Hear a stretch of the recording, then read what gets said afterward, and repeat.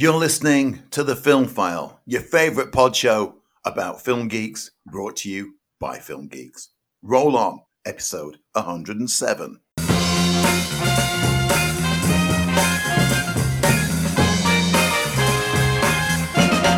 Hello and welcome to The Film File. I'm Lee Ford.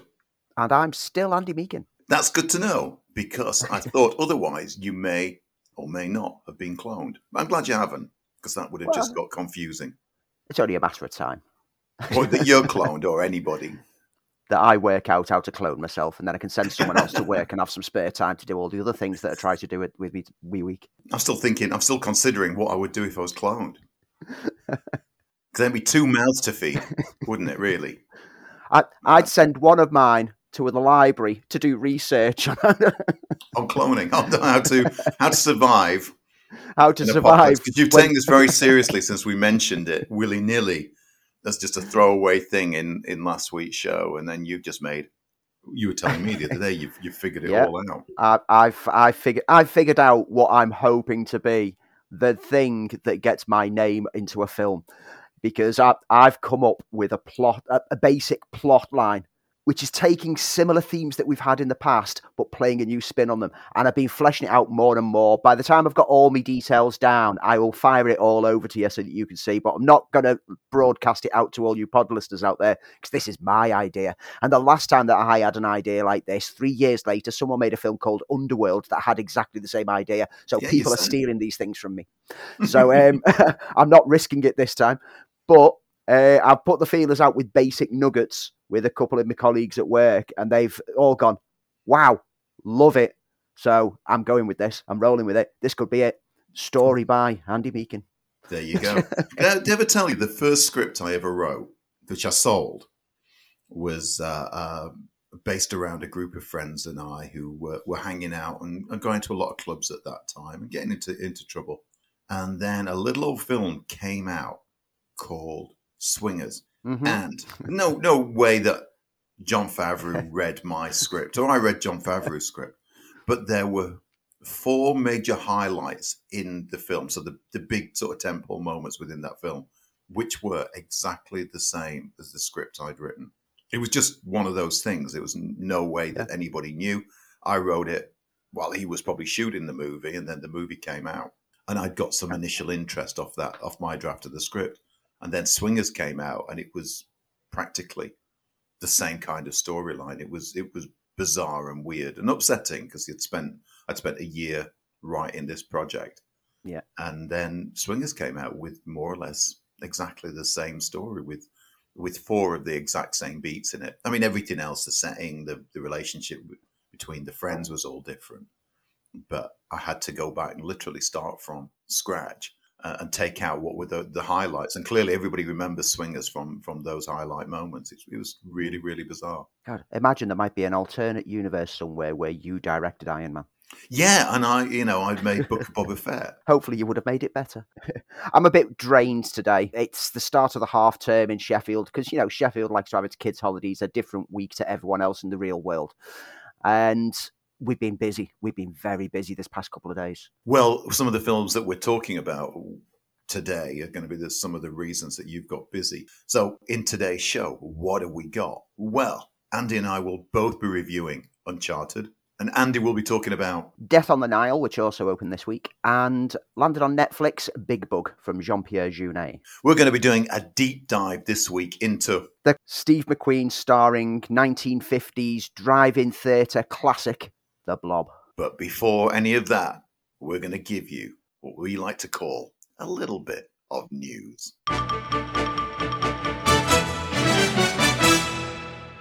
So we always kick off the news with talking about the latest in the box office figures. And I'm intrigued this week. So we've got a new Tom Holland film, which isn't Spider-Man. We've still got Spider-Man kicking around, or swinging around, depends how you want to look at it. Andy, what have we got box office wise this week? Super Bowl weekend in the US tends to play quite light at the cinema as folk plan superb owl parties instead of venturing out to the big screen, and the weekend results kind of show that this week. Death on the Nile opened in the US reasonably, with a $12.8 million taken, knocking the Jackass team down a peg. Marry Me, the new J-Lo and Owen Wilson rom-com, scraped $7.9 million for third place, and Spider-Man still hanging on in fourth place, with the Liam Neeson action thriller Blacklight taking fifth. Here in the UK, however, we got to see Tom Holland as Nathan Drake a week earlier than our stateside cousins, and boy did we take advantage of that. Going straight in at the top spot, Uncharted claims $4.7 million, knocking Sing 2 down to second place after 2 weeks at the top. Death on the Nile opened well in third with $1.9 million, whilst Belfast and Jackass took fourth and fifth place. Marry Me barely registered in the UK, scraping $685,000. Owen Wilson clearly not providing the wow factor for UK audiences. So that's box office out the way. So, one factor that might factor into some of the releases that we're getting at the moment, the more serious releases, is the mentions in this year's Oscars that now the shortlist nominations have been drawn. Yeah, one of the things I want to talk about with the Oscars is this idea that No Way Home has been overlooked in the best film category. And you and I had a little back and forth on this one, where I think we both agreed that while we enjoyed the film and like it an awful lot, we both don't see it as best film category. No, I've never understood this mentality that people think that, I really enjoyed this film, so this should be up for Best Picture. That's not how it works. And generally the categories, the people who come up with the shortlist of the nominees are the professionals within the industry. Now, the Best Picture is pretty much everyone involved in the decision making is involved. But the cinematography, it's cinematographers who decide on that. Sound engineering is the sound. So it's the people who know what they're talking about. And the lineup for the Best Picture, I'm sorry, but I look at this and I think, well, what would I take out to put a Spider-Man film in there? And I wouldn't. I mean, we've got Belfast is in there. Beautiful film. Coda, which I caught the other day on TV. Well worth watching. That's on Apple TV. Don't Look Up, Drive My Car, Dune, King Richard, Licorice Pizza, Power of the Dog, West Side Story.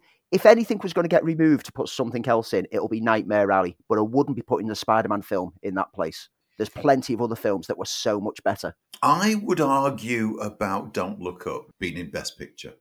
And while I sang its praises and told you how much I enjoyed it and spoke about it on this show, I don't think that is Best Picture material.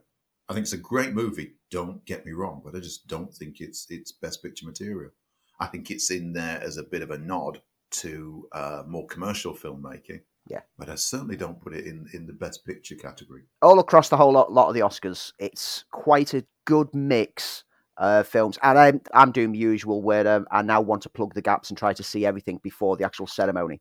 So I've actually done well this year, and I've not got a lot of gaps to plug because we've covered quite a lot of the films that are up for nominations on the show over the past few months. So that's why people should listen to us every week, because we're always going to keep you in the loop. But the ceremony itself, which has been on decline over the past few years, they've been running hostless for a few years now, and last year's one was a shambles, pulling in the lowest viewing figures that they've seen in Oscar history. This year, to give a chance to try to reinvigorate the Oscars, it's going to play as 3 acts with a different host for each of the 1-hour sections, so that way it gives a chance to get a mixture of 3 different hosts to bring different varieties of audiences to the ceremony, basically. Whether or not it'll work remains to be seen, because I think that the Oscars are kind of losing their public interest in this day and age. And it is because people get upset that the film that they liked didn't get nominated. And you have to realise that there's always going to be something that you like that doesn't get put in there. It doesn't make it any less of a film for you, and it's completely irrelevant. The Oscars are irrelevant. I love watching them, but they are irrelevant. They do not shape my taste in films one way or another. Yeah, you don't go, that didn't win an Oscar, so I'll never go back and watch that again. What you're more inclined to do is go, that I didn't see. It's been nominated. I ought to give that a go, because clearly the plaudits are out on that one that wasn't on my list. Let's go through the list. Let's start with Best Supporting Actress. So we've got Jessie Buckley for The Lost Daughter. Ariana DeBose for West Side Story, Judi Dench for Belfast, Kirsten Dunst for The Power of the Dog, and Ijuan Ellis for King Richard. What would be your pick out of that one? I will always sing her praises, no matter what film she's in. And when I spoke about this film, I did say how what she brings to the films never takes away from anyone else, and everyone on the productions benefits from her presence, and that's Judi Dench. Belfast, she was the heart of that film. Yeah, absolutely. That's why I'm giving nothing away. The last shot is a Judi Dench. Yeah, absolutely brilliant performance. I think Jessie Buckley has become a powerhouse in the last couple of years, and this is somebody who sprang to fame through basically one of those Find a Star programs. But she's so much better. I think she's just an amazing screen presence, Jessie Buckley, and everything that she's in, she just dominates. Ariana DeBose, I thought, was stunning in West Side Story. Again, couldn't take your eyes off her when you saw her. But I'm going to go with you on that one. I'm going to go with Judi Dench for Belfast because, as you said, she wasn't just a great performance. She was the heart of the film. Yeah. On my list, I've got Best Costume Design next. So Cruella, Cyrano, Dune, Nightmare Alley, and West Side Story. Ooh, all of them tough choices. I am really torn on this. Really torn. I think if I had to narrow it down, I'd get it to either Dune or West Side Story. I think Dune might do it. I think Cruella was stunning because it was all about the couture trade. I think it might be Dune. I don't think Dune's going to pull out anything much more than visual effects. No. And it's monstrous that Villeneuve wasn't nominated for Best Director. But I think Dune will pick up some of the secondary ones. So I'm thinking Dune, but I'd like it to be West Side Story because I thought the costumes told the story as much as any other visual in the film. Yeah. Best Sound, Belfast, Dune, No Time to Die, Power of the Dog, West Side Story. I think it's probably going to be Dune. I think No Time to Die might pick something up because, it might get a nominal. And I think something like Sound was where it would work. But I'm kind of thinking Dune. Dune had a really complex sound mix that added to its sort of richness, really. Yeah, I'll probably go with Dune as well. The only one out of those 5 films that I didn't see on the big screen was The Power of the Dog. Yeah. So that's the only one that I can't really compare how the sound was engineered or how anything was with the rest of them, which I think is a shame. This kind of demonstrates why I think that cinema is important, is because, some films will inevitably be diminished by the home experience. Yeah. Power of the Dog was still a great film anyway. Best original score. Now, I've already got my money on Dune for this one. I think so. I think it's Hans Zimmer's time, and I think they'll give it to Dune. Though Encanto, I think, might be sort of the good money on that one. Yeah, I mean, that's become quite popular in the public spirit, but whether it would be considered best score, not sure. Best adapted screenplay, I think Dune should get it, but I don't think it will. I think Power of the Dog on this one. Yeah, I think Jane Campion. But I mean, both brilliant films. Coda as well is a really good screenplay. Yeah, I've not seen Coda yet. I was engrossed throughout. It was so well written. I've got a lot of love for that film. But after seeing Power of the Dog, I basically thought, you know what? Jane Campion's getting some awards on this one. Original screenplay, though. You've got Belfast, Don't Look Up, Licorice Pizza, King Richard, and The Worst Person in the World. Not seen a couple of them. Hard to make a decision based on that. Yeah, I've got a feeling it might be Licorice Pizza based on the fact that, again, Paul Thomas Anderson is a favourite nominee. So maybe they'll chuck Best Original Screenplay his way this time. But in a real world, for me, a bit like you, I've not seen all of those. I'd like it to be Belfast. Yeah. We'll skip over the shorts because there's not a lot of them available out there at this point in time. Supporting actor, Kieran Hines in Belfast, Troy Kotsur in Coda, Jesse Plemons, Power of the Dog, J.K. Simmons being the Ricardos, Cody Smith-McPhee, Power of the Dog.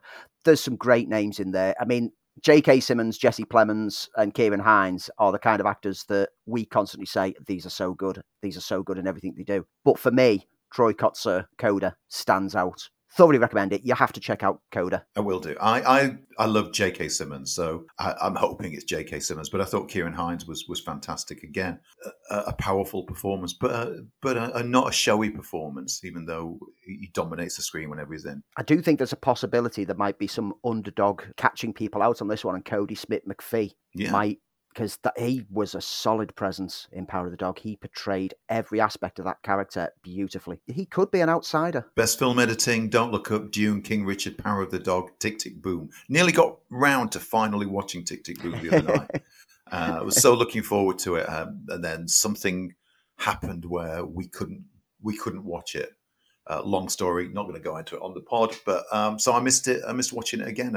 I'm so looking forward to seeing Tick Tick Boom. But I'd like to think it's Dune for best film editing. I think Dune's going to take the technicals, certainly. I do think Tick Tick Boom's in with a chance on this one. The editing on that film is sharp, it's snappy, and it's pacey, and it fits the tone and the style of the material it's presenting. So I think this could be a Tick Tick Boom win. So that leads us into best makeup and hairstyling. Coming to America? That surprised me. Cruella, Dune, Eyes of Tammy Faye, and House of Gucci. I mean, so, Cruella, come on. Cruella, yeah. Cruella's all about makeup and hairstyling, and in a good way. It's the theme of the movie about identity, so absolutely perfect. Animated feature category. Encanto, Flea, Luca, The Mitchells versus the Machines, Raya and the Last Dragon. You know where my heart is on this one. Yeah, I think we're in the same place. I'd love it to be Mitchells versus the Machines, though I do think the good money will be on Flea. Yeah, there's a lot around Flea, because Flea's animated feature and best documentary feature category that it's made it into. That might give it a chance for one of the more popular choices, like Mitchells versus the Machine, and give Flea in documentary feature and put it into there. But I'd like to see Summer of Soul walk away with that. Yeah. Because I thought it was beautiful. Original song, you got Be Alive from King Richard. Dos Aligotas for Encanto. Down to Joy from Belfast. Didn't really stand out for me. No. No Time to Die. I wonder if that's the one they will chuck at Bond. I think they'll chuck something at Bond because I just think, to see Bond being nominated, it doesn't often get nominated other than set design.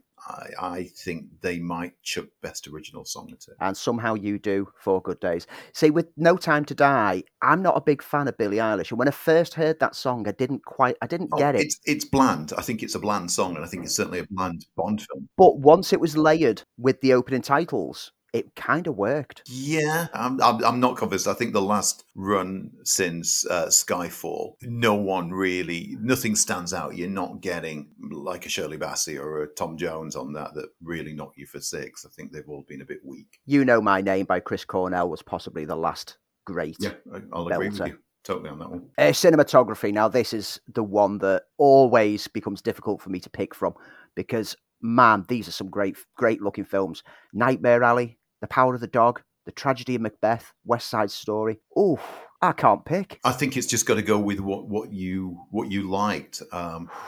So a tough choice, but between Dune and West Side Story for me. The Power of the Dog and Dune are both films that, in my review, I stated that the cinematography was absolutely sumptuous, and I cannot distinguish which one of those two. So I'm just gonna go for 2 of them at the moment. So there's Dune and Power of the Dog. As it gets closer to the awards, I might revisit a few of these films and narrow it down a bit more. But at the moment, I'm cheating. Production design, Dune, Nightmare Alley, Power of the Dog, Tragedy of Macbeth, West Side Story. We're seeing the familiar names starting to rattle through in categories now. Dune's my fave on this one. Yeah, mine too. Because everything to do with the production of that just seems so right. Visual effects, Dune. Free Guy was a bit of a wild one. Yeah. Shang-Chi and the Legend of the Ten Rings, Spidey, That's No a Way wild one Home. for me, seeing Shang-Chi in there. And No Time to Die as well. Let's be honest, Shang-Chi and Spider-Man are not going to win it. It won't be Free Guy. It's No Time to Die or Dune. Yeah, I think. And I think it has to go to Dune. The whole imagery of the visual effects in that are stunning. So we get to the main ones. So we get to Best Actress. Jessica Chastain for Eyes of Tammy Faye. Still not seen it. Olivia Colman, Lost Daughter. Penelope Cruz, Parallel Mothers. Nicole Kidman, Being the Ricardos. And Kristen Stewart, Spencer. Okay, so looking at that, Lost Daughter's a great movie, but it is quite a surrealist movie. Yeah. So I think, knowing what the Oscar board is going to go for, I think will either be Jessica Chastain or Nicole Kidman. Yeah. But I'd like it to be Oliver Coleman. Yeah. I don't want it to be Kristen Stewart for Spencer. I know there's a lot of buzz about her being great in it, and she was, but the film itself was dull as dishwater. I just think it's a cop-out if she gets that. And it's the same with Nicole Kidman with being the Ricardos. This whole cop-out that when you play like someone from real-life history, you're practically guaranteed a win. I didn't take to being the Ricardos anyway. I thought that it was okay, but it was a bit lackluster. Jessica Chastain or Olivia Colman would be where my money is on this one. Both on Olivia Colman. So Best Actor, Javier Bardem for being the Ricardos, Benedict Cumberbatch, Power of the Dog, Will Smith, King Richard, Denzel Washington, Tragedy of Macbeth, or Andrew Garfield, Tick, Tick, Boom. Now, the good money will be on Benedict Cumberbatch and Andrew Garfield. Yeah, although the Oscar bait of King Richard might get the win for Will Smith here. I think he's got a chance, but I would like to see Andrew Garfield take this. Which is what I was going to say. I would like to see Andrew Garfield. I think it's good to see somebody new up there. Same with Benedict Cumberbatch. Denzel Washington, though, when was the last time Denzel won an Oscar? Is it now one of those Oscars where they go, we really ought to give something to Denzel? I'd like to think that it's not one of them, but we'll find out on the night. Best Director, we get to Kenneth Branagh for Belfast, Drive My Car, Ryosuke Hamaguchi, Paul Thomas Anderson, Licorice Pizza, Jane Campion, The Power of the Dog, and Steven Spielberg, West Side Story. I'm calling it now. I'm calling it now, Power of the Dog. I think it's Spielberg on this one. Okay. I'll tell you why. Because I think giving a woman Best Director will go a long way for making up for not being as diverse as it should be. Yeah. But I think it will be the fact that Jane Campion, again, is deserved. Spielberg's already won an Oscar, so maybe Paul Thomas Anderson, but I think Jane Campion for Power of the Dog. We briefly mentioned the Best Picture lineup earlier. I don't know out of the Best Pictures which one I'd want to take out of those 10. I'm going to call Power of the Dog right now. So you think there'll be a director and Best Picture? Not the two never exclusive. I just got to think that the Power of the Dog ticks a lot of Oscar boxes, even though subject matter wise, it's not usual fodder for Oscar board and something like West Side Story. But they do like to split Best Director and Best Picture, don't they? They have done in recent history, yeah. So will that be Spielberg for West Side Story Best Director and Best Picture, Power of the Dog? Power of the Dog. All the other way round, one or the other. But we'll find out in March. Back end of March. I'll be sat up all night watching that. So, other news items this week. It's not all been about the Oscars. We've got some casting and we've got some trailers that have landed. Let's start with Blade Runner. And after 2049 failed to ignite the box office, it was expected. Loved it. Oh yeah, it was expected that we wouldn't see a return to Ridley Scott's visionary world again for more decades ahead. However, Amazon have come to the rescue. They have. And they are developing a Blade Runner 2099 series, which they are fast-tracking to get into production as soon as possible. Ridley Scott will executive produce the series. It's not going to be a film, it's going to be a series with Silke Louisa, who wrote Shining Girls, set to write and executive produce for Scott Free Productions, Amazon Studios and Alcon Entertainment. Set 50 years after 2049, because it's 2099, so we don't know anything about what the storyline or the characters will be at this point in time, but just to have Scott having a chance to expand that world that he's built and move it ahead again, the same way that Blade Runner to Blade Runner 2049 had a huge chunk of the history moved ahead. We'll have the same again for a thematically similar approach to sci-fi, but obviously giving them a chance to be a bit more free and creative in what they can do. So yeah, I'm looking forward to it clearly, and I'm glad to see that the world's expanded. It's good to see Ridley Scott back involved in it. And, full kudos for Blade Runner 2049. For some, still an undiscovered classic. So I'm hearing Netflix Marvel series, including Daredevil, Jessica Jones, Iron Fist, Punisher, etc., are leaving Netflix. Well, it's not just your hearing. If you go onto any of those shows now, you get told that the 28th of this month is the last day that you'll be able to watch them on the service. So I'm guessing they're going to Disney+. Well, we don't know at this point in time. We know that the rights are now reverting back to Disney's ownership, and obviously they're going to distribute them in one way or another. But because of the darker, more adult content, the natural home in the US would seem to be Hulu, and we would get the Star section of Disney Plus internationally. But they might surprise us. They might put it into the main Marvel portal on Disney Plus and just add parental advisory warnings. That'd be some parental advisory warning, to be honest with you. Well, they did that with Hitmonkey. Yeah, there's a possibility that we'll get decent home releases in disc format for people who want to collect the box sets. Inevitably, within the next few months, they will arrive on the streaming services. They might just arrive as exclusives on Disney. They might sell them for other streamers, Apple, Amazon, etc., to also benefit from them. We don't know at this point in time. Yeah, you know, Charlie Cox made his little appearance in Spider-Man No Way Home. Well, Charlie Cox, it appears, knows a little bit about what's next for Daredevil in the MCU, even though he's not saying. Yes, he's been asked by THR over this past week about the plans for the characters of Matt Murdock and Kingpin, who have both been reintroduced into the new Marvel Universe in recent months. And his response was, I know a little, not a huge amount, but a little. I'm hoping that our worlds will collide again, because the stuff we've done in the past was tremendous fun to do. And he's such an incredible actor, talking about Vincent D'Onofrio. We have to start every conversation with, what do you know? Because you have to be careful. It's really exciting. So he's now stuck in that, playing that, I'm not allowed to reveal anything game that Tom Holland is so notoriously bad at. Yeah, he managed, to be honest, Charlie Cox managed to keep the secret very well hidden. In fact, making the entire piece going, how could I be in Los Angeles when I'm making a film here storyline? Yeah. And staying with Marvel, Anthony Ramos has been added to the Marvel series Ironheart. The guy appeared wonderfully in the Broadway behemoth of a show, Hamilton, which I love a great deal, and will be joining Ironheart, which is probably, out of all the Marvel series, I am the least interested in. I'm moderately interested, but yeah, it's the least interested out of all the shows, because the other characters so far announced have just had so much more going for them. Sticking with Marvel again, but we're over at Sony, and the Kraven the Hunter movie that already has Aaron Taylor-Johnson signed up for a multi-picture deal for, has now added Russell Crowe to the cast. Okay, that would have been my ideal choice for Kraven the Hunter probably 10 years ago. During the Sam Raimi days, that would have been the absolutely perfect fan casting of Kraven. It's expected that he's probably going to be playing one of the Kravenov family, because the plot details are under wraps, but all the main characters are said to be Kraven's family members themselves. So it kind of makes sense that Russell Crowe would be one of the Kravenov hunters. Daddy Kraven. Daddy Kraven's what I'm saying. I'm calling it now. This will mark Crowe's second Marvel character, because he's going to be appearing in the upcoming Thor Love and Thunder, directed by Taika Waititi, where he's going to play Zeus. J.C. Chandor is going to direct the Kraven film, from a screenplay by Art Markham, Matt Holloway, and Richard Wenk. Avi Arad and Matt Tolmach are producing, as expected, and it's slated for January 2023 release.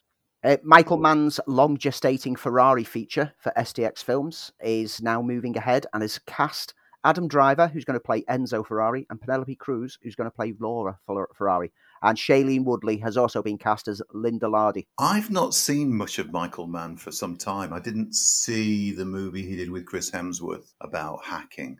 Black Hat, wasn't it? Yeah. So it's been some time since I've visited in. It's been some time since I've stepped into Michael Mann world. So, yeah, I'm always interested. This film is going to focus, it will start set in the summer of 1957, when Enzo Ferrari, his life is in turmoil, both bankruptcy stalking the company, but also his personal life is falling apart with his marriage struggles and the mourning for a son who he's lost and the acknowledgement of another. But he inspires his spring team of drivers, some who he looks as surrogate sons, and decides to roll the dice on one race. Red cars slamming through towns and mountain passes towards unpredictable outcomes. The futures of all the characters involved, and indeed the reputation of Ferrari himself, are written on screen. This seems like ideal material for Mann, who's very much a visual spectacle kind of director. And I look forward to seeing what he can do with a good race kind of setting. Talking of looking forward, we've mentioned this a couple of times, and that's Zack Snyder's Rebel Moon, which, as we've mentioned before, is Zack Snyder's take on a pitch he had to Lucasfilm. And he revealed a couple of weeks ago some very Ralph McQuarrie-looking production art, but now casting is well underway. So we've got Sophie Butella in the lead role, starring alongside now announced Charlie Hunnam, Jenna Malone, and a man who thought his career was completely washed up, Ray Fisher. I mean, if Ray Fisher was going to have any career going forwards, it had to inevitably be with Zack Snyder at some point. But yeah, there's also Jimon Hounsou is in there, Bay Donna, and a load of names that I've never heard before. He's kind of, Jenna Malone's one of his go-tos, though, isn't it? Yeah. Jenna Malone is a great choice. It's another one of them that Zack Snyder's He's written it, he's co-wrote it with his usual team, he's got full creative control. I hope he doesn't become overblown like Army of the Dead was, and he can rein it back in. Yeah, watch it a second time and then just talk about reining in. That's all I Yeah. can say. But I am excited for this. It starts shooting in April, and the shooting will run from April to November, which means there's going to be a release sometime next year on this one onto Netflix. I love me a space opera, as you know. So it's on my call me excited list. Yeah, if you're going to make a remake of Battle Beyond the Stars, you might as well make it for Netflix. Speaking of remakes, have you seen the trailer for Firestarter, the new adaptation of the Stephen King? I did, and you know what? It does everything it should do. And it was nice. Yep. The main thing that I was really impressed by, I didn't recognize Zac Efron in the lead role as the father. But the main thing I was going to point out, that thankfully they've cast a Native American in the role of a Native American, unlike George C. Scott in the Mark Lester version. The story, for those who don't know, centers on a young girl who's cursed with the gift of pyrokinesis, the ability to set things on fire using her mind. But she finds herself hunted down by a secret government agency that wants to harness her gift as a weapon, and so goes on the run. And the trailer, it sold it for me. Absolutely. Blumhouse are bringing that to us. A couple of small changes I noticed from the book. So the book reads like gangbusters if you ever get a chance to read it. I can't remember the original film, apart from the fact it starred Drew Barrymore in the lead. But I remember in the book the parents had got gifted abilities as well, and it doesn't look like that's carrying on into this movie, but it doesn't matter a jot to me because they seem to have captured the essence of it. Yeah. It's landed this week, uncharted, but the director, Ruben Fleischer, has confirmed that he's working on an adaptation of another Naughty Dog franchise. Okay. Jak and Daxter. There's one I don't know, completely unknown to me. Oh, Jak and Daxter. I mean, Jak and Daxter games are fantastic. They're great little 3D platformers, collecting things, hunting down things. The first game was so light and jolly, and then the second game just sort of became immensely dark for completely weird reasons. But it was a cornerstone franchise on the PlayStation 2, and it's seen remastered versions for the PlayStation 3 and PlayStation 4, and always been a popular one. Yeah, don't know that one. And I love Naughty Dog. They are by far my favourite game developers. Amusingly, before this was confirmed by Fleischer, Tom Holland had joked in an interview when asked what video game would he like to portray on screen in a live-action film. And he said, I want to be in a Jak and Daxter film. And then he went on to say, but I'd want it to be made by A24 and be really dark and weird. And it's like, well, maybe that'll be the second one. The second game adapted to film would be the A24 one. In the meantime, the first one could be a nice little joyful sci-fi romp. Talking of films that we're not interested in. That's all. Well, you say that, but I am. Are you? Okay. I am because of who's directing it. But yes. This is Greta Gerwig and Noah Baumbach's Barbie movie that is in production at Warner Brothers. And it's simply because they're involved in it that I'm interested, because I want to know what kind of take they're bringing to this. This is the Barbie movie that's going to star Margot Robbie, Ryan Gosling, and America Ferrera, is now adding Simu Liu to the mix. Okay. And other casting news. It's been a while since we last mentioned Oppenheimer, but now we've got Dane DeHaan has just been added to the cast of Nolan's Oppenheimer biopic for Universal Pictures. That's turning into one of the best casts ever assembled on screen. Cillian Murphy, Robert Downey Jr., Matt Damon, Emily Blunt, Florence Pugh, Rami Malek, Benny Safdie, Josh Hartnett. Wow. I guess we should have mentioned this while we were talking about Marvel, but Loki star Owen Wilson has confirmed that he will return as Mobius M. Mobius in season 2 of Loki. And while we're still with Marvel, did you see the picture of Mr. Knight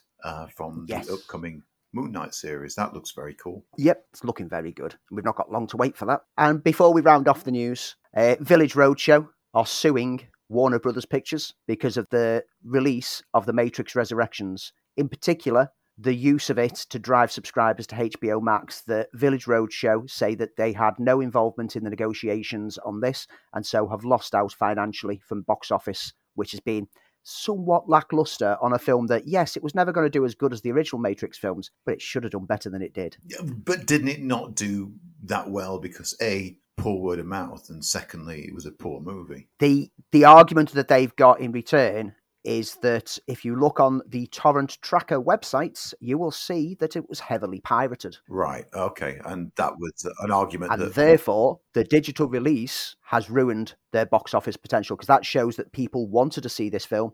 They just weren't going to pay for it when they can get it for free. Had that. Same with Black Widow. Yeah, it's this whole day and date streaming release thing that has caused so many complications over this past year and a bit that they now need to really work out, is it worth risking this going forwards when it's a big release like this that won't make its money back and the streaming's not going to compensate. Just before we go, Reacher Season 2 has been confirmed by Amazon, which I binged last week and thoroughly enjoyed. But sadly, we have got some sad news because this particular man who passed away shaped our dreams. Yes, this week we were met with the sad news that the special effects legend Douglas Trumbull died at the age of 79. He passed away, according to his daughter Amy Trumbull, from a stroke after a 2-year battle with cancer and a brain tumour. This guy, you might not recognise his name if you're not as immersed in films as people like me and Lee, but you will know his work. He worked on the visuals of films such as 2001: A Space Odyssey, Close Encounters of the Third Kind, Blade Runner, Terrence Malick's Tree of Life, Star Trek: The Motion Picture, and The Andromeda Strain. His work on films like such as Silent Running laid a template from which like spaceships in serious sci-fi will be built going forwards from that point onwards. He also did uncredited work in films such as Towering Inferno. His name was all over Hollywood at one point in time, and he is responsible, like Lee said, for our dreams being put on screen. He absolutely revolutionized special effects. Special effects weren't always seen as being taken particularly very seriously, especially with science fiction. And Douglas Trumbull came in and created a whole new level with 2001: A Special Effects. And he took some of those ideas from 2001 into Silent Running. As Andy said, Close Encounters of the Third Kind, Star Trek: The Motion Picture. And lastly, his last project was The Man Who Killed Hitler and Then Bigfoot in 2018. He directed Silent Running, which I've got an awful lot of love for. I've mentioned it many times on this. So a true innovator, true genius, and one who revolutionized cinema for the kind of geeks that we are. It couldn't have been done without somebody like Douglas Trumbull. Not only did he direct Silent Running, he directed the much maligned Brainstorm, which was is an interesting movie, more well known for the fact that the star Natalie Wood died while making that movie and has always been shrouded by that. But he made some absolutely incredible films as well. And, he did the Ride video short for Back to the Future. He did lots and lots of other shorts for gaming, things like Golden Eyes, Theatre of Time. A true genius. And that is this week's The News. You're listening to The Film File, your favourite podcast about film, brought to you by Film Geeks. And if this is your first time, well, hello. But if you want to hear more Film File, all you have to do, and we implore that you do, is head over to your favourite podcast platform and hit that subscribe button, and remember to leave a like. You'll get not only the Film File delivered to you every week in all its glory, but additional bonus episodes as well. Go on, you wanna. If you want to know more about the Film File and those folks behind it, all you have to do is this. Head on over to Twitter and follow us at Filmfile UK. Check us out on various other social media platforms, Facebook, Instagram, TikTok, Filmfile UK, or drop us an email with any thoughts, suggestions, films that you love, films that you hate, jokes that we've made that you love, jokes that we've made that you hate, anything that you want. Just get in touch with us. Podcast at filmfile.uk. And now it's time for this week's deep dive, in which Andy and I will take literally that, a deep dive into some classic movies, films we love, sometimes films we've not seen, sometimes films we've hated, but films that need a little bit of extra exploration. We're going to be talking this week about the 1958 American science fiction horror film, The Blob, which, on all accounts, looks like a bit of a terrible B-movie, but stick with us. It not only had the first starring role for a young actor called Steve McQueen, it's one of those that once you've seen it, will stay with you forever. Two teenagers see it first, like a falling star from outer space. Boy, that was close. He Come on, I want to see if I can find it. An old man finds it, touches it, and this is the shocking result. From then on, there's no stopping the Blob as it spreads from town to town.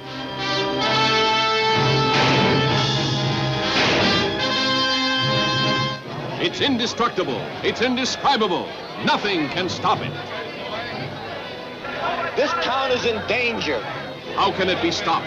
Mob hysteria sweeps one city. Before long, the nation, and then the world could fall before the blood-curdling threat of the Blob.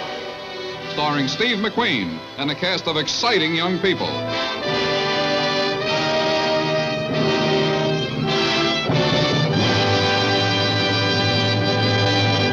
The film features a growing corrosive alien amoeba, an entity that crashes to Earth from outer space. Of course, it wasn't going to crash to Earth from inner space.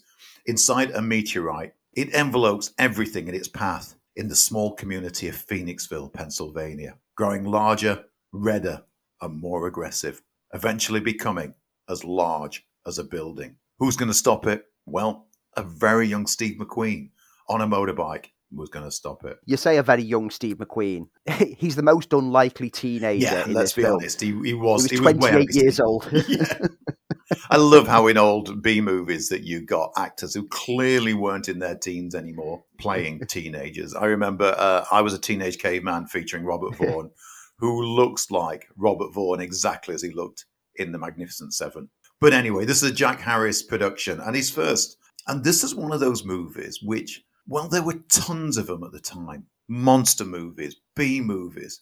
But there's something about The Blob which elevates it out of that category. Now, is it the fact that The Blob is actually quite scary? Is it the fact that it was Steve McQueen as a 28-year-old teenager? Or is it the fact that it's just a piece of film iconography, including that song, Hey, written by Burt Bacharach, did you know? But it's a film that holds up remarkably well. I've never seen this at the movies, though I do remember once there was a double feature of The Blob and another film from that era, but I've only ever seen it on late night telly. And I remember thinking, this is pretty good, very squelchy, and a really keen looking idea for a monster. The acting is pretty terrible, apart from Steve McQueen, who has that presence to it. And it's very talky. People talk about what's coming as opposed to seeing it, but when you catch the Blob, hey, the tricks, even though they look phony, are pretty effective. Why do you think, Andy, that the Blob is one of those that's kind of surpassed that kind of dreadful B movie, if not Z movie, and become something that's that still stands up and people talk about? I think it's still, like you say, the acting's pretty wonky. And it has all the generic templates that all the B movies had at the time. You've got the professor, you've got the doctor, you've got all the archetypes through in there. But the one thing that stands out is the design of the creature. Every other creature has always been something that we've seen before to one extent or another. Be it, giant ants in Them, or be it a man in a rubber suit terrorizing people around the Black Lagoon. It's always been familiar. Whereas the Blob is just a blob. It's an unknown entity. And I rewatched this last night after I got in, and I've watched the nice digitally restored version, and it looks really good. Like you say, the effects are cheaply made, but they still hold up well because the way that they're used. The Blob attacking people, it just suddenly latches onto people and slides up their arm. The first guy who gets attacked, the old man, when it just lunges down the stick onto his arm, it's a bit of a jump shock moment, and it works. And it was done by the simple trickery of, okay, have the stick held up in the air, and the Blob is just draping down, and then we'll speed up the footage. Done. Simple effect, works a treat. And it's the unpredictability of it, because you don't know this entity, you don't know what this thing can do, and as it starts to envelope people or structures, it's like, where could this thing stop? It's getting bigger and bigger. There's the impactful scene of it, leaking through the holes in the wall in the movie theatre, and you can tell it's a model of the interior of the movie theatre, but you don't care by that point because you're caught by everyone panicking and running out, and that's what helps it. I mean, there's one bit of the effects that is absolutely dreadful, and it did make me laugh. And that's as it's about to envelope the diner, and it's a photo backdrop that they just lob a bit of Blob onto, and it's just like you even see the photo wobble, and it's like, you know what, I'll let it go, because by that point I was sold on it. And yes, it's pure B movie nonsense, but it plays it with a tongue-in-cheek knowingness, and I think that's what helps.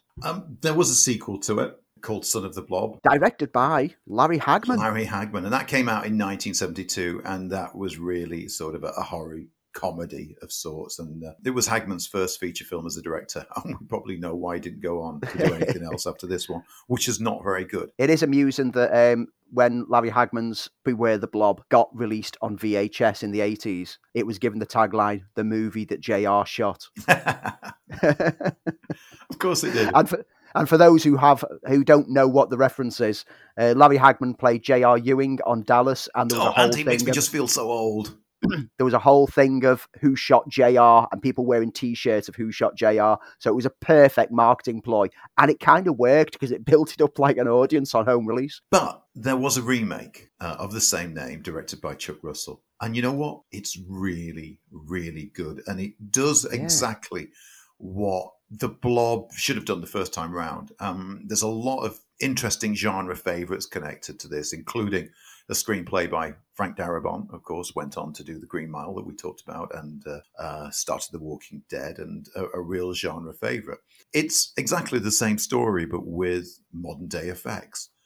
It functions as a bit of a conspiracy theory film. The threat of the original film was an alien entity from outer space. The remake offers in making the threat a more of a biological weapon created by a secret government agency, and the Blob is closely followed by soldiers and scientists in protective suits. It gives it much more of a cynical edge, but plays into the idea of what the Blob is about, and it keeps it very much alive. Chuck Russell had come off the back of A Nightmare on Elm Street 3, and as I said, it had a screenplay by Frank Darabont. And the special effects are particularly gruesome because you don't just get the Blob, you get the idea of what happens to you once the Blob envelopes you, for want of a better term.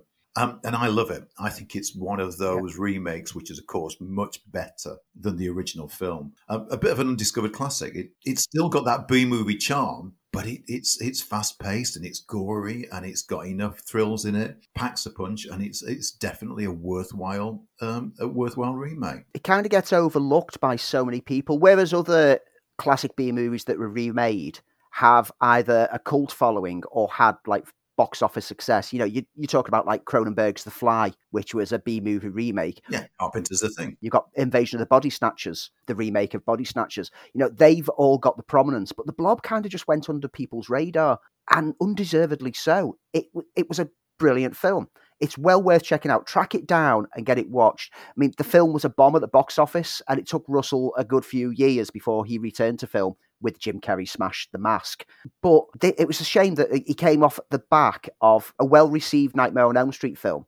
The third film is is considered by most people to be the second best Nightmare on Elm Street film. And then his film that should have been a success just didn't find its audience. Yeah. Because of films like The Blob, watching the original one at an early age, that got me watching all the B-movie sci-fis that I could, and I've really immersed myself through them through the years. And that's something that continues through to today with, you know, when I regularly say I'm digging through the trash on Amazon, that's usually me looking for the modern day B movies. And in this day and age, you know, there's been franchises like the Sharknado franchise, which are the modern day B movies. Yeah. They know what they are. They're having fun with them, and people embrace them. B movies people throw out, oh, it's just a B movie, as though it's an insult. But no, B movies have a charm.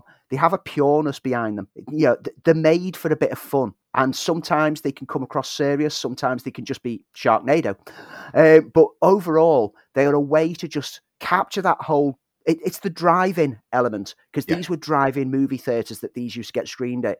And it's all to capture that essence of what it is watching things in that environment. I've got a lot of love for B-movies. If you're on Twitter, look for the Film Crowd on there, because every week they do film screenings. They'll find out where you can watch these things for free online and put out a message. And anyone who wants to watch and tweet along with them as they're watching classic films, and they do particularly a lot of B-movies.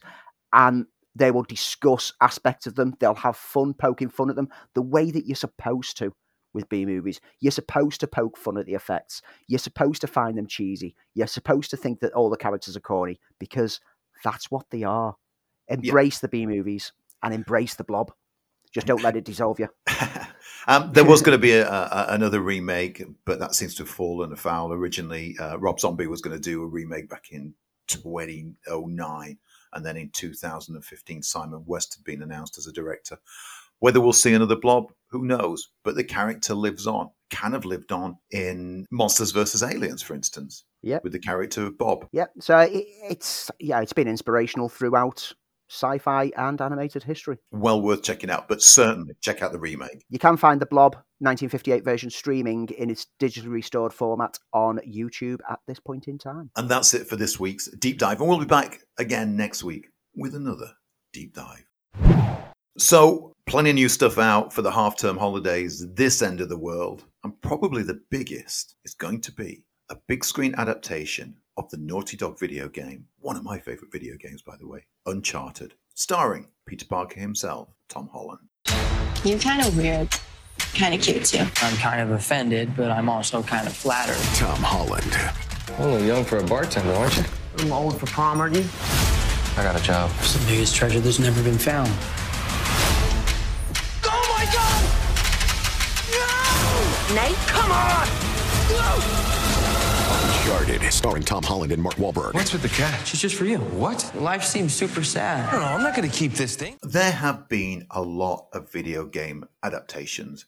Most fall pretty low on the list of being great movies. And every time a video game adaptation comes out, everybody always cries, is this going to be the one which takes video game adaptation movies into a whole new level? So you've got Tom Holland, you've got Mark Wahlberg, Antonio Banderas in Uncharted, which is now, I think, about 4 or 5 games in. I've played 3 of them, and by far some of my favourite video games, and a kind of a play on Raiders of the Lost Ark. The film opens with orphaned bartender Nathan Drake, played by Tom Holland, who learns that his long-lost brother has been on the trail of an equally long-lost pirate gold. Teams up with mercenary Sully, played by Mark Wahlberg, to find both. Here we go for lots of running around, shooting, jumping, free running, pirate ships. This film should be great, shouldn't it, Andy? Yeah, it should be.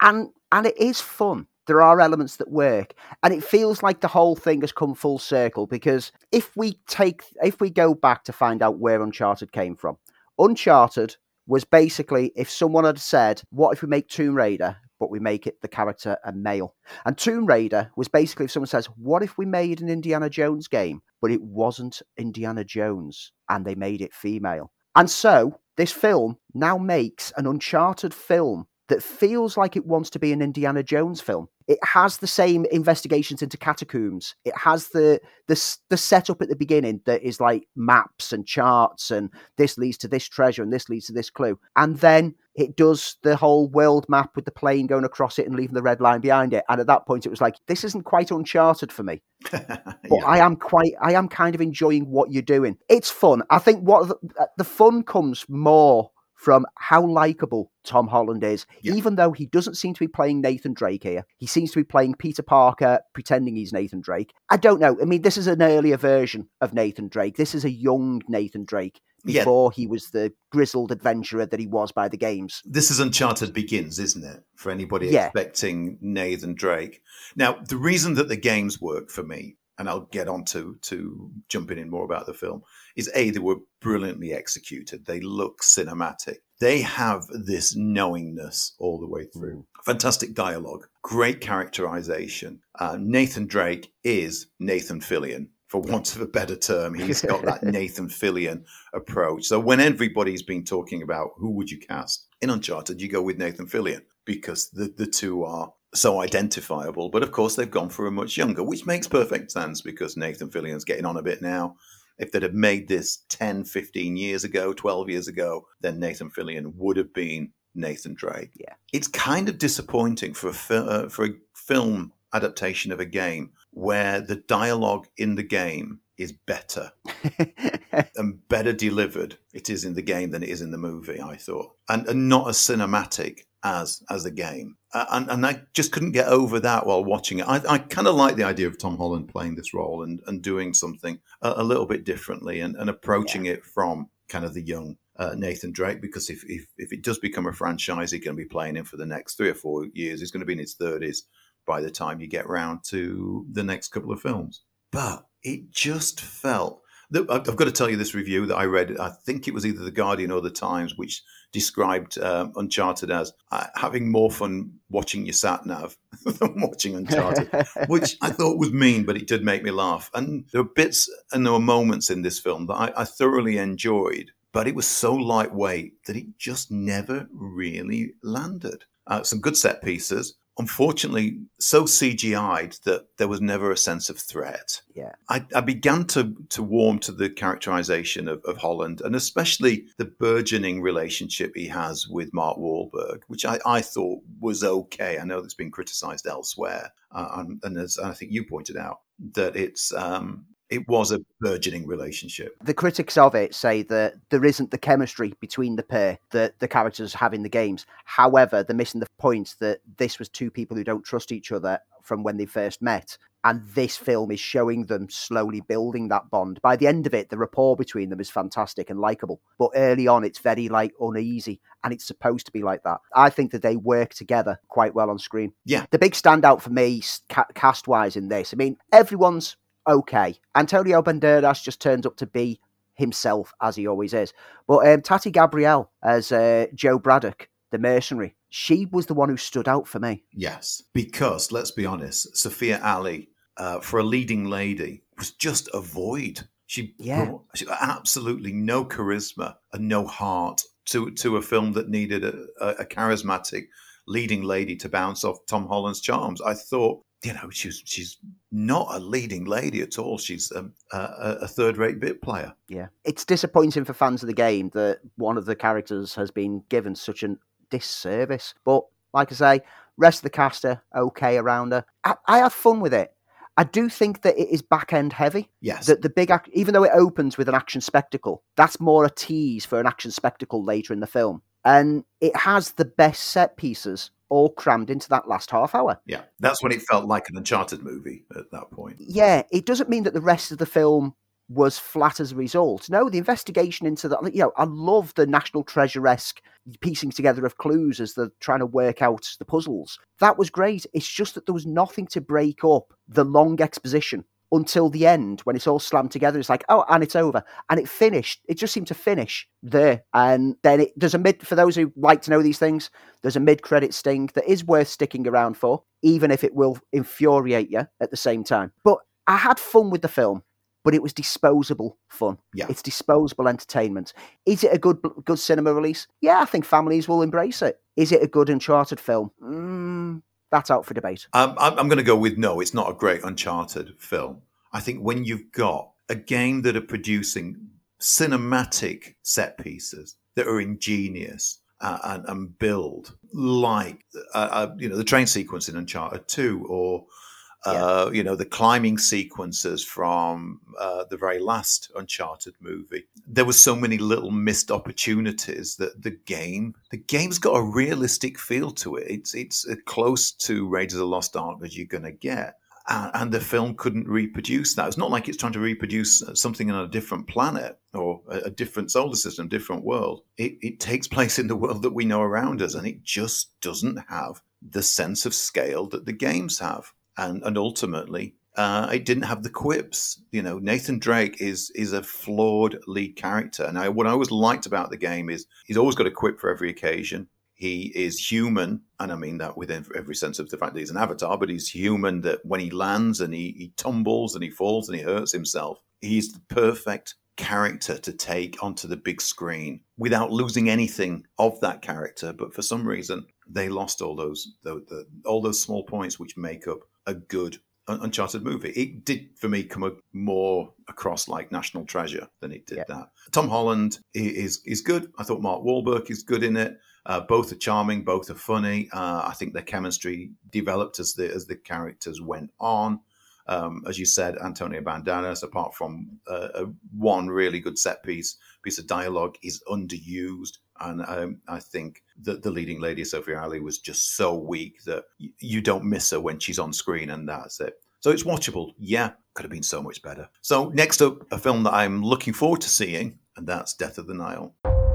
You must meet Hercule Poirot.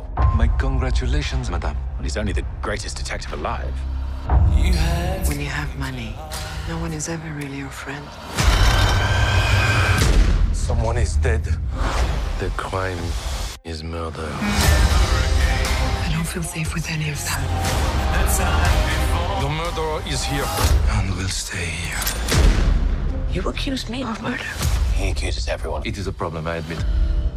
It's been a long time waiting for Death on the Nile. Ever since 2017, when Murder on the Orient Express, Kenneth Branagh's new adaptation of the classic Agatha Christie story, was brought to the screen. We've been expecting this sequel to eventually come along, and it was due about 2 years ago, and then it was delayed and delayed. And this is one of the victims of the COVID pandemic and the consistent lockdowns and delays. Finally, it's arrived, and yet again, Branagh has delivered a faithful adaptation that doesn't really change much from the basic story, but presents it in a lavish and evocative manner. If you're already versed in the tale, then there's no surprises here. You already know who the killer is, you already know the reasons, you already know the basic setup. However, Branagh adds into the proceedings a short little introduction before the main adventure, which flashes back to, did we really need an origin story of Branagh's moustache? Well, turns out it was actually quite good, so maybe we did.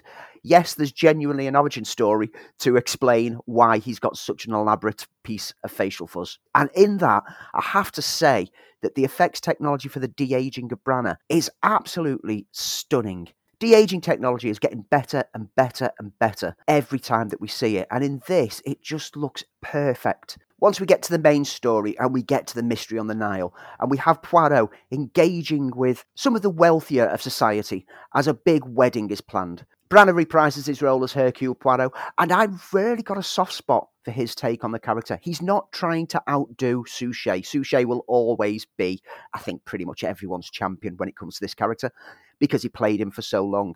But Branagh makes the role his own, and he has a wit, but he has a devious charm, but he's also got a smug arrogance, which is actually referred to during the proceedings. Amongst the rest of the cast, we've got names such as Annette Bening, Ali Fazal, Dawn French, Armie Hammer, Rose Leslie, Emma Mackay, Jennifer Saunders, Letitia Wright on absolutely solid form. We've also got Gal Gadot in what is one of the significant roles in the film, and sadly, she's one of the weakest elements of the film. She has no screen presence. She just doesn't really compel or engage or make you care one way or the other, but maybe that's the point. Her character is kind of a rich, selfish aristocrat, and even though she's built up a community of friends, she's kind of not realised how she's hurt each and every single one of them. The biggest surprise for me in this whole film, and I hate myself, absolutely hate myself for having to say this, is that I expected to want to rip the screen down every time Russell Brand came on screen.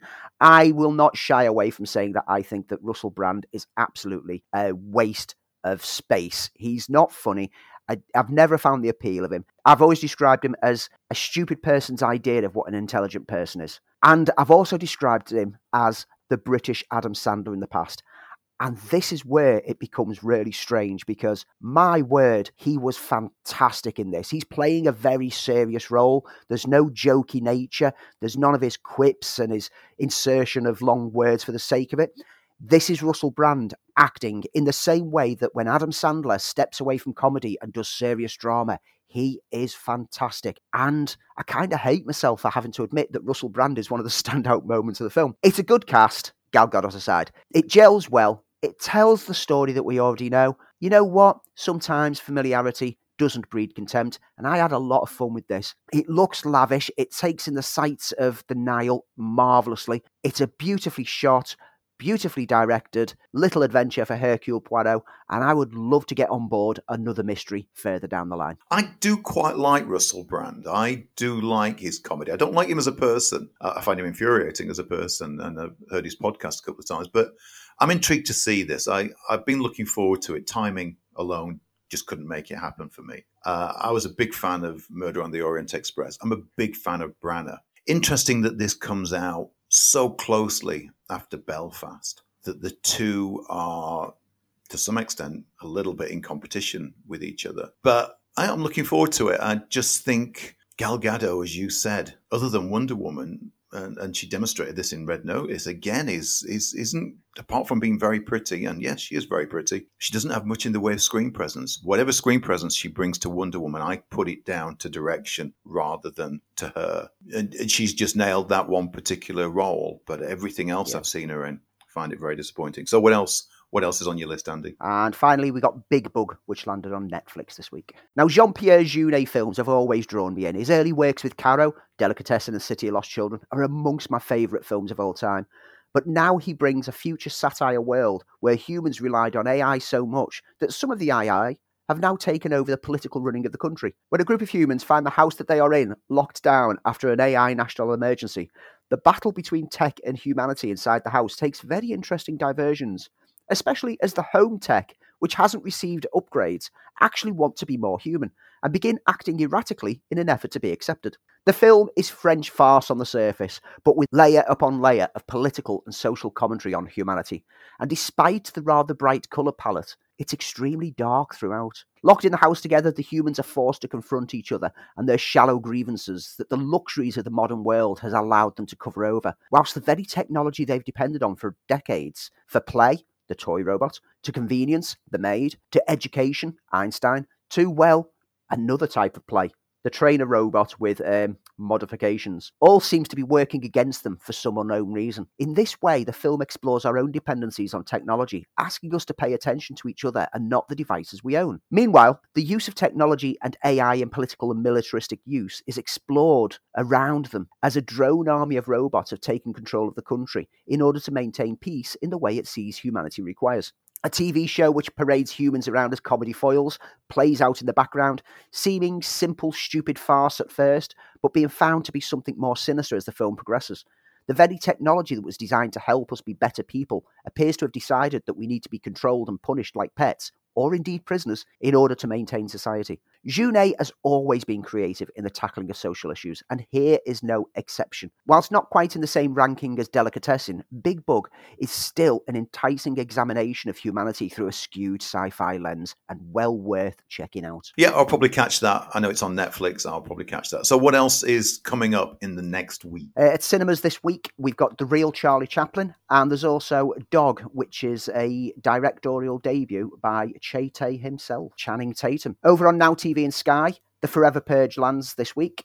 Kimmy, a film which sees an agoraphobic tech worker facing her greatest fear as she attempts to uncover a violent crime, with Zoe Kravitz, the great Zoe Kravitz. That's caught my attention. And there's also a film called Old Henry, which is an action western about a farmer who takes in an injured man with a satchel of cash. Over on Netflix, it's probably not going to be good, but I will be checking it out. The new Texas Chainsaw Massacre film lands. Yeah, I saw the trailer. Influencers trying to breathe new life into a Texas ghost town, encountering Leatherface. You know, the interesting thing about that, Andy, just before you move on, is the fact that because they're influencers, you just want to see them hacked to death. Yes, that's mainly why I want to watch the film.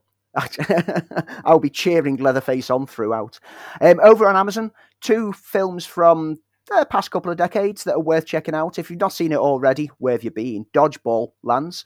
And also the very much misunderstood and I think poorly received Hitchhiker's Guide to the Galaxy film is landing on Amazon. And it's well worth checking out. I will revisit it. I remember being disappointed when it came out, when I first saw it. But it might be worth a revisit. And over on Apple TV, Severance Season 1 starts, which is the Adam Scott starring series. A thriller.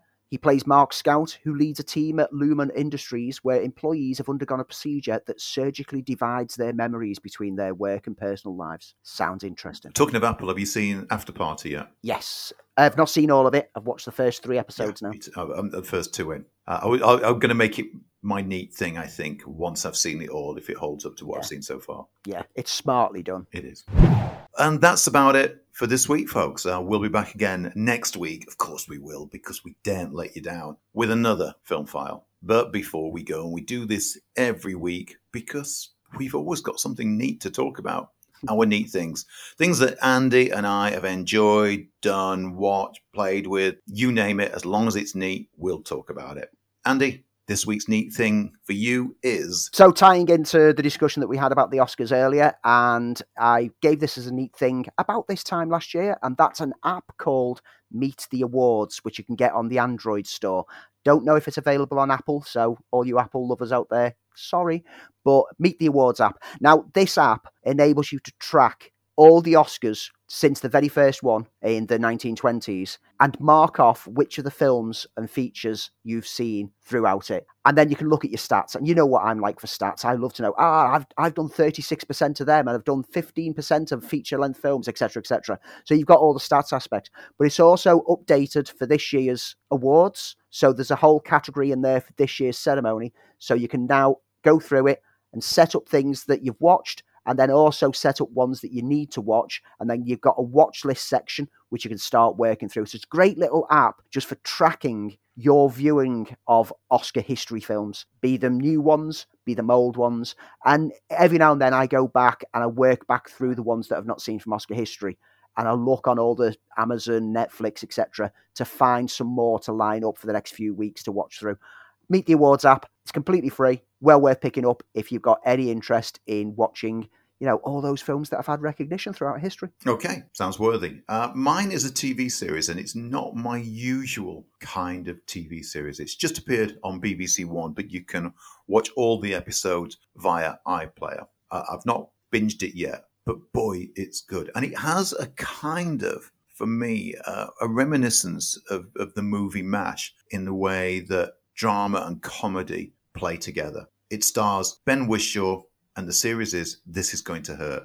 So he plays a doctor, Adam Kay, who is grappling against the daily exhaustion and demands of working in a modern NHS and handling a new trainee as well. He's trying to maintain his relationship with his boyfriend and avoiding to get struck off for malpractice. And it's one of those series, I think it's the antidote, pun intended, to stuff like Casualty, which I've always found really, really light and doesn't have any weight. It's soap opera, but this sees the NHS of the world, in the world that we live in. It's written by a comedy writer who was also a doctor.